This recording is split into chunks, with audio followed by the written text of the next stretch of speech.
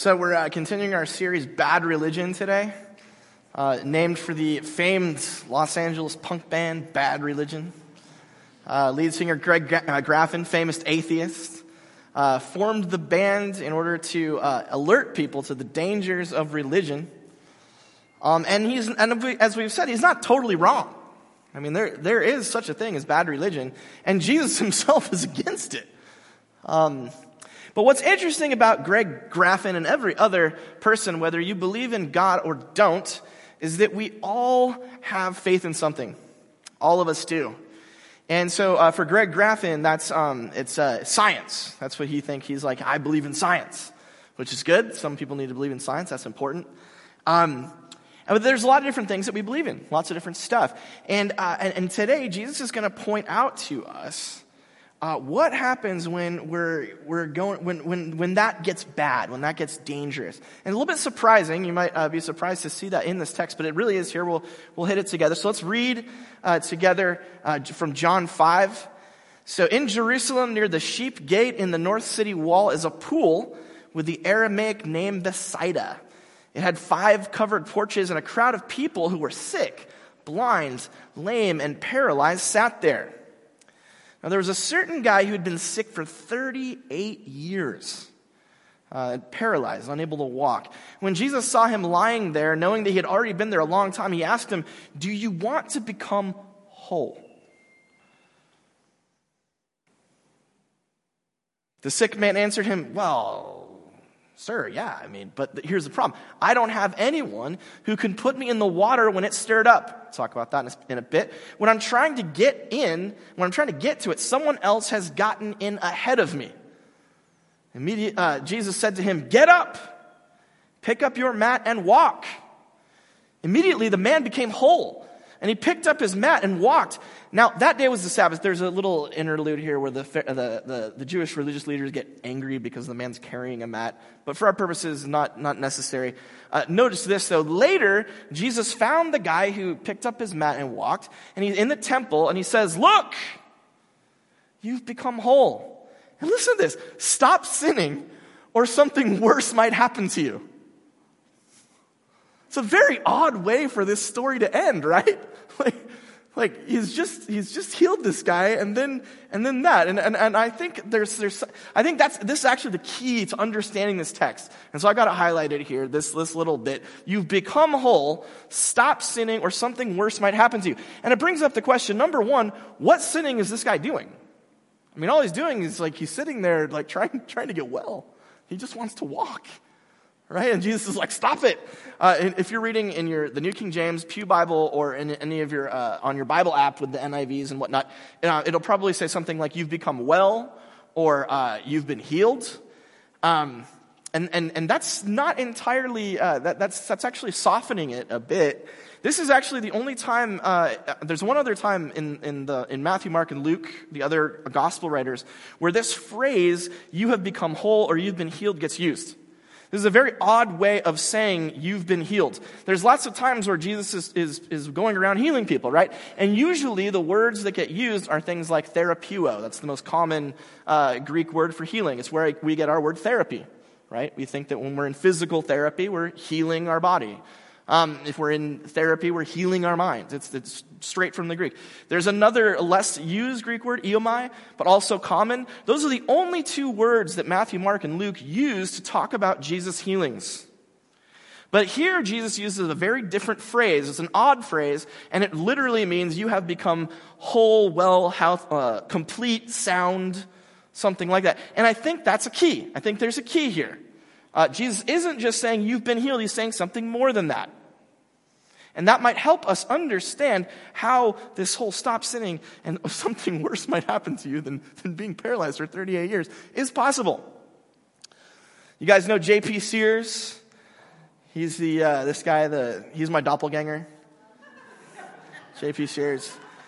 It's like, you imagine me with long hair and 0 body fat. It's this guy.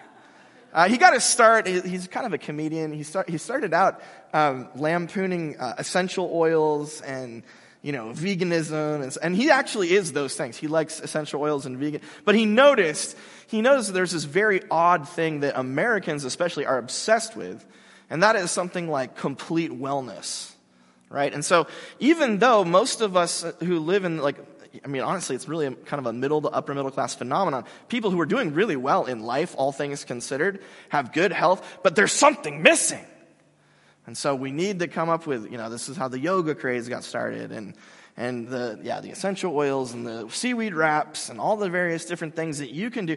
It's like, you're healthy, you're not sick or anything, but there's something still wrong, right? There's still something a bit broken here.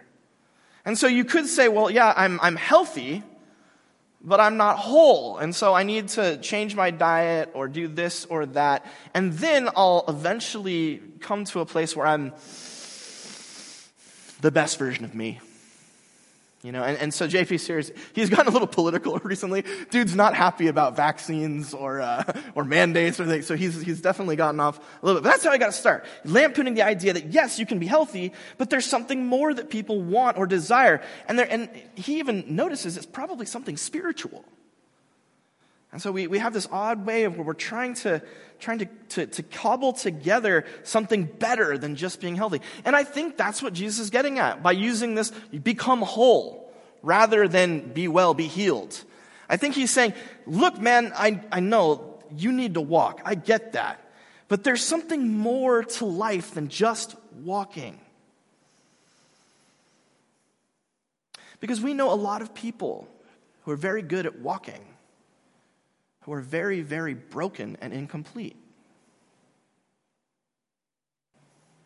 And so that's the first thing in your note sheets. Becoming whole means more than just being healthy, more than just being healed. Jesus has something larger in mind here. And that brings up the question, what does the man have in mind? Well, let's look. What does he say? Jesus asks him, do you want to become whole? Do you want to become complete? And the sick man answers him and says, well, I don't have anyone to put me in the water when it's stirred up. When I'm trying to get to it, someone else goes in ahead of me. You may not know this, but critical scholarship for the last 300 years did not believe that there was such a place as the pool of Bethsaida. There's something similar mentioned in Josephus, but other than this place in John, there had been no mention of it in the ancient world. And so most scholars thought that John just made this up. Interestingly, in 1964, Jewish archaeologists actually uncovered it. And the reason they couldn't find it was because it was underneath a Byzantine church that had been destroyed in the 8th century. And so they had to get all of those things aside, and then they found it. Here's what it looks like today. You can go visit it in Israel. And we then found out, because of its location, we found out its Roman name, and found out that this pool was known in Rome as a shrine of Asclepius, who you may remember, because you love Roman mythology, is the god of healing. And he's the snake god, the god of healing. And so even as early as the 1st century, this pool was known in the area for having magical healing water. Romans, Gentiles, and Jews all knew about this special magical place. And what would happen, and probably because of the gases underneath, from time to time the water would start to swirl up. It would be almost like a little whirlpool, and it would bubble up because there's underground aquifers and caverns beneath it. And so if you've seen the show The Chosen, anyone seen that one? It's very popular right now. Chosen, there's a scene that this story is one of the things that they do, and there's this amazing scene where the water begins to bubble up, and we have a slide here. And so the people who came, knowing that the water was magical, knowing that it had special divine powers, would run and leap. And the idea was whoever touched the swirling bit first had a really good chance of getting well, getting healed. Which is silly. Those ancient people with their ridiculous traditions and mysticism. We all know that water's not magical. That's just ridiculous.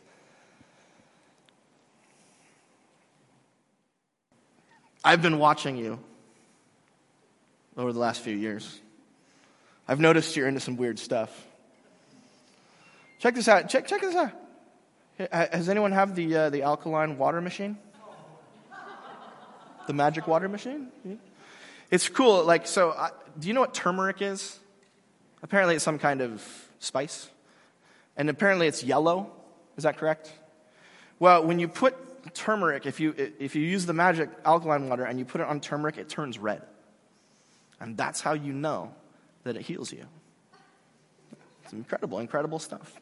If you just drink the magic water, everything's going to be fine. Some of you like the hot bath, right? Going to the hot baths. I was a big fan of this in Japan. Top right there, I got a picture of an onsen. The Japanese really perfected this. And one of the cool things is the snow monkeys will join you in the winter when you're in the public baths. And so I went once with my buddy and my boss, Machida-san, and Machida-san's like, look, whatever you do, don't look in their eyes. It'll claw your face off. I was like, that would never happen in America. I was like, the lawsuits would be from you. But in Japan, they're like, that's your fault. You looked at the monkey.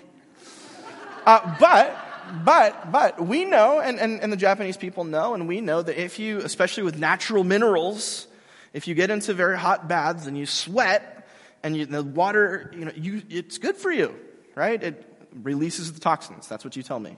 It releases the toxins. The one I believe in is the bottom left, the sauna. Because, man, if you've ever been in a sauna, when you get out, it feels great. Your heart's pounding. You've lost 30% of the water in your body. Like, it feels incredible. And so you know that you've been healed. Bottom right, this is Estelle, this is her jam, the juice cleanse. Yeah. Who's done a juice cleanse? Be honest. That's it, you liars. Every woman here has done a juice cleanse. That was sexist. Sorry. Okay, fasting, whatever it is. I only drink water with lemon juice in it for 7 days, and suddenly I'm healed. Now, I'm not saying these things don't have medicinal value. They probably do. I'm just saying that the ancient people that we tend to look down on are probably less superstitious than we think they are. In fact, it might be the case that human beings have noticed that water has something to do with life and rejuvenation, given the fact that if we don't drink it, we die. And so we've noticed that there are different things that are involved with water that can help to give us life and heal us. And so I don't think it's so crazy for this guy to believe in this magical pool that can heal him. But as modern people, even those of us who don't get involved in obviously not involved in the wellness thing. Dying at 52, that heart attack's coming. I gotta clean it up. I gotta get better. I know. Even those of us who aren't, we still have places and things that we put our hope in. Right? So, this man's hoping that getting in the water is going to fix his legs. A lot of us hope that if we do this juice cleanse, we'll lose 7 pounds and be, healthier. But there's a whole lot more places and things that all of us put our hope in. And we believe that if we just go there, do this, get that, we'll be whole.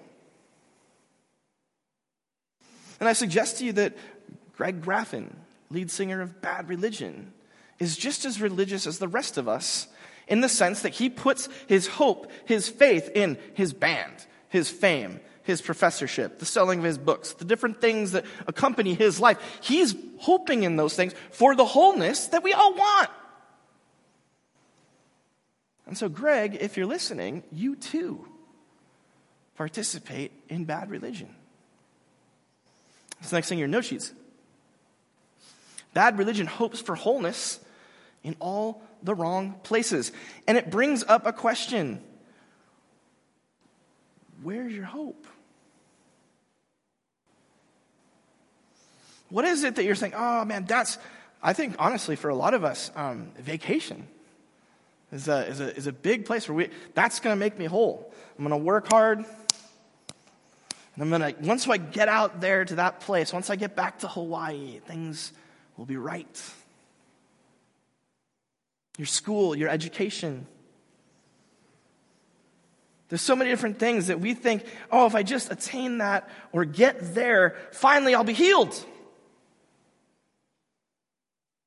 Finally, I'll be complete.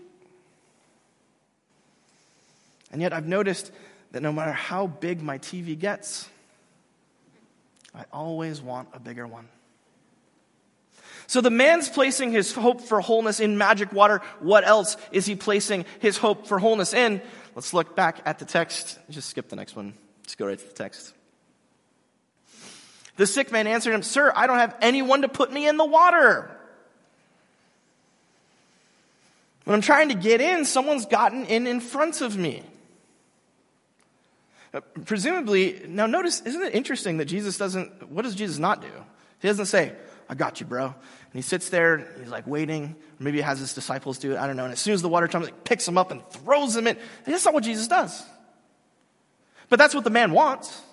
He's like, if I can just find that person who's strong enough and committed enough to wait with me and muscle out everybody else to protect me and hold on to me, then I'll finally get in and I'll finally be whole.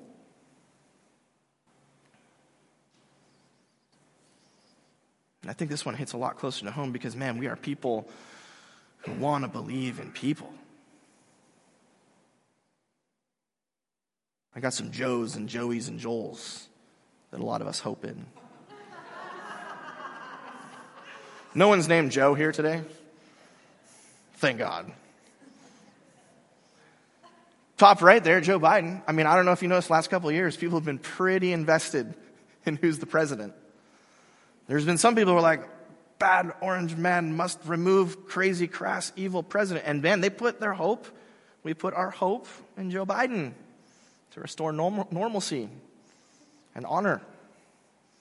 And there's other people now who are like, this Joe Biden is bad at being president. If only we can get Trump, possibly DeSantis, in 2024, things will be whole. Our country will be fixed, united, at peace. Got Joel Osteen. He used to have the biggest church in all of the country. I don't know if it's still the same. I do know that COVID has rocked a lot of churches, especially the really big ones. But I've heard this guy speak, and it's pretty amazing. He has a very, very soothing voice, I've noticed. If you haven't heard him, it's like, now, you might be wondering if God has good things for you. All right? You might wonder, and I'm telling you, he does. I was talking to a professional baseball player last week, and he prayed out to the Lord, and the Lord gave him a win.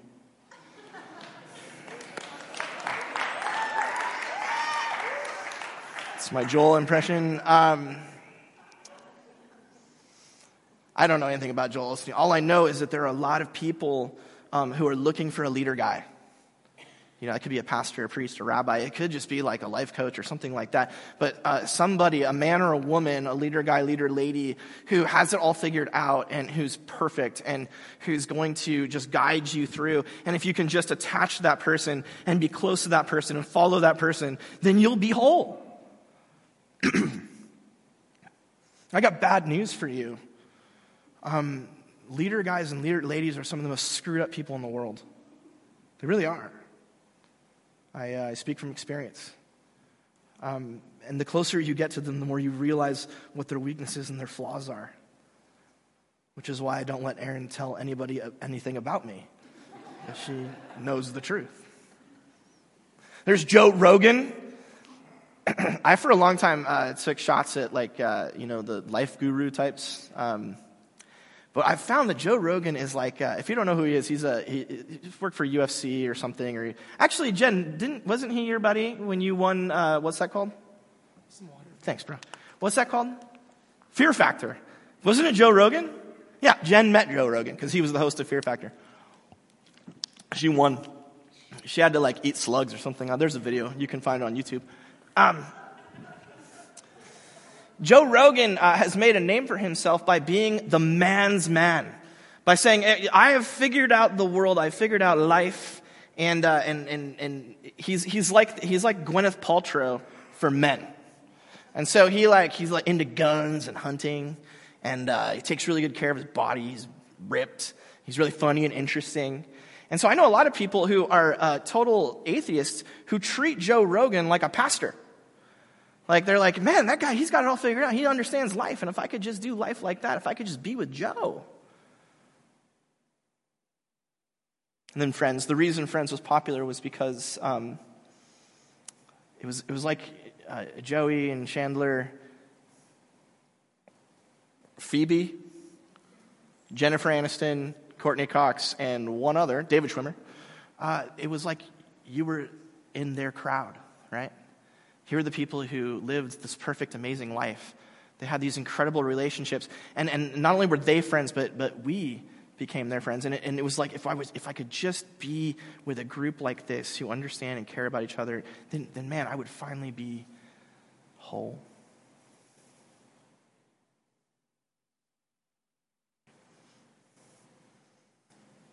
For 38 years, the man sits at the edge of the pool of Bethsaida. And he thinks to himself, if I could just find one person that I could depend on, I could finally be whole.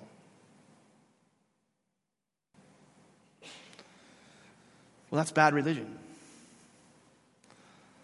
Next thing your note sheet is bad religion hopes for wholeness in all the wrong people.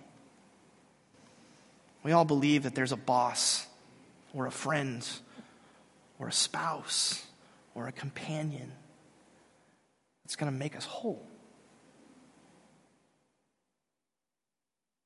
And that brings up a question. Who is it for you? Who is it that you're looking to? What group of people? What person? Who is it that you're looking to and saying, if I can just be closer to this person, if I can just follow this person, if this person would just invest a little more in me, if these people, if I could be a part of this group, then I'd finally be whole.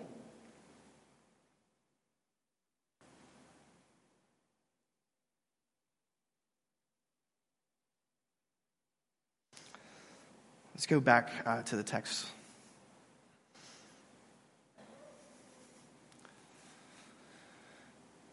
Jesus says to the man, he's like, you've become whole now. And when he says stop sinning or something worse might happen to you, I think what Jesus is saying is he's saying stop trusting the water. Stop trusting in people. You're off looking for healing over there. It's right here. You didn't need the water. You didn't need someone to carry you down. What you needed was me. And every single time you start looking off at the water or a person, you are missing real, genuine, eternal, full life. When you're trusting in anything else but me for wholeness, you're irreparably broken. I think Jesus is actually saying, because, think about it. From the perspective of those of us who've either been ill and have recovered, or for those of us who are not ill and we have great health, can you imagine something worse than 38 years of not being able to walk?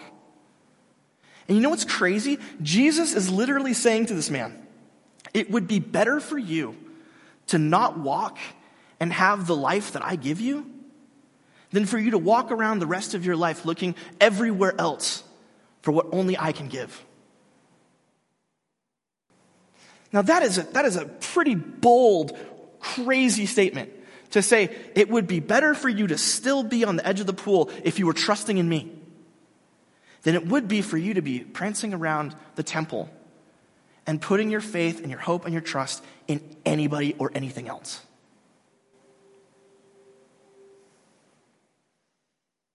It's the last thing in your note sheets. Good religion. Good religion trusts in Jesus for the wholeness that comes with eternal life. Eternal life doesn't get mentioned in this passage. It does later on in the chapter. But most of us, when we hear the words eternal life, what we think of is we think heaven. Whatever happens after this life is over. The life that extends forever. But that's not what eternal life is. And John's very clear about this. Jesus is clear about it in John. John's clear about it in 1st through 3rd John. Eternal life is the life of God, union with God through Christ right now. It's living a life where you're trusting in Jesus and hearing from Jesus, and that's it. That's what makes you right with God. It's what makes you right with others. It's what gives you the way and the hope and the truth and the life to get through life, to be a part of life. Eternal life is, I don't want to knock it. It is eternal life. It's everything in the future forever. Absolutely. But it's something you can live now.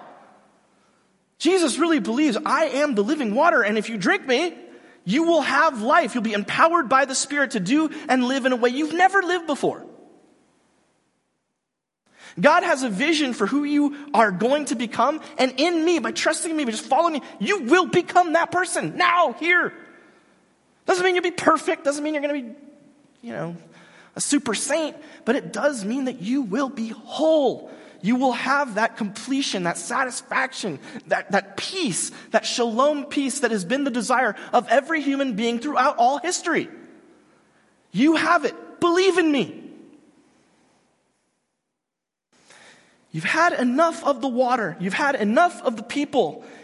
Trust me for life.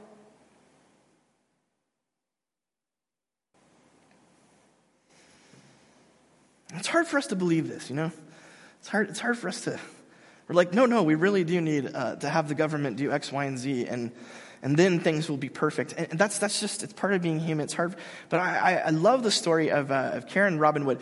They began Camp Allendale. So last Saturday, Dave Bacon led a group of us, and we went and we did like a work day. It's a camp for kids who have been neglected, abused, and cast off by their parents. And so we were there, we were hanging out, and I'll never forget the first time Robin shared what had happened to him and the reason that he got into Camp Allendale. In the mid-'80s, Robin and Karen were living in Newport, and he had a really sweet job. He was making a ton of money. He was driving a Porsche, do they still do Porsches?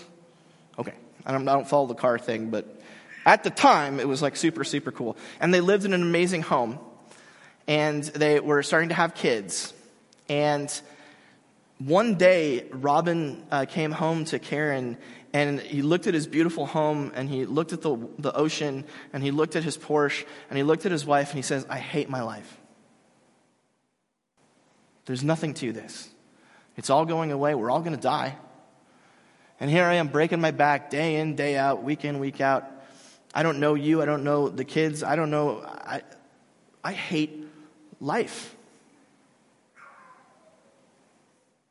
And Robin came to Coast Bible Church, and there he heard, if you will simply trust in Jesus, your sins will be forgiven and a whole new future will be given to you. And no one knows what that future is going to be like, but it's going to be a future that has meaning, that's real, that's powerful. You're going to start living a whole new life, an eternal life, God's life, here and now, all the way into eternity. And Robin and Karen, they raised their hands and said, yes, we believe. And they cried, and they had their sins forgiven. And then they started praying and thinking, and they were a part of this congregation for several years. And finally, they realized what we really want to do is help kids. That's what we really want to do. We want to bless kids with Jesus. And they sold the house, they sold the Porsche, they sold all that stuff. And they went to live in this janky little house in Idlewild. And every week during the summer, children whose parents had beat them with cords, had sexually abused them, had left them for dead, those kids would come up on buses, and they would sit there and they would hear that Jesus loved them, and they would see people who loved them, who cared for them, and then they would go back down the mountain and they would join a church. And these kids who had no hope, who had no parents, no home, no nothing, just caught in the system, would then somehow be extricated and saved from it and live real, valuable, amazing lives.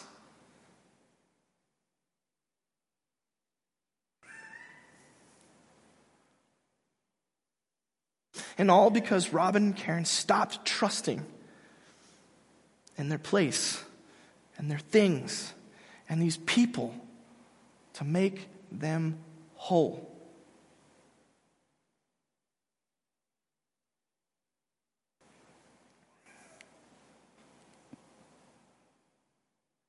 What would happen to us if we genuinely stopped trusting and all these things, and instead trusted in Jesus to make us whole?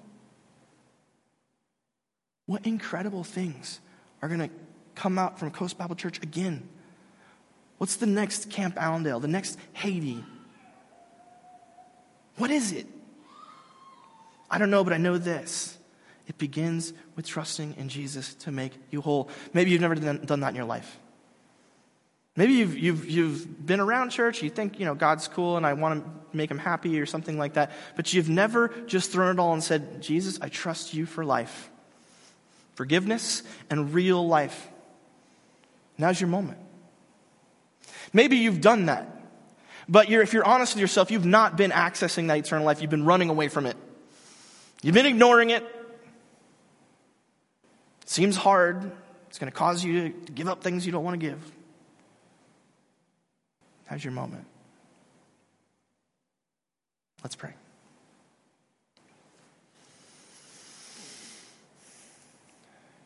Gracious God and Father, we confess our bad religion.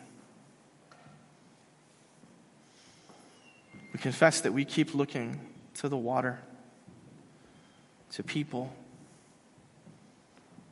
to make us whole.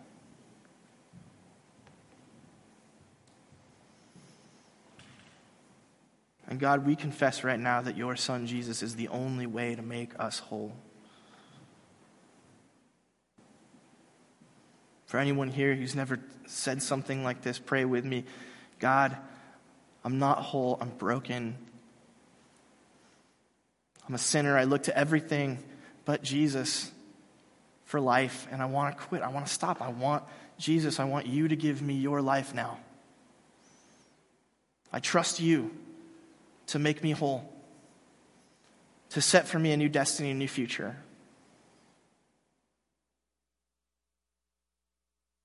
For those of us who've gotten off the track, of course we believe, but we're not trusting. We pray, God, rekindle our simple childlike trust in Jesus, the following of Jesus, for everything that we need. For peace in our country, peace in our homes, peace in our hearts. Jesus, lead us into your work. Lead us in the power of your Spirit into the light and truth we need so that we can re-grasp meaning and value, that we can start being a part of something eternal again. Jesus, we trust you. And in your name we pray. Amen.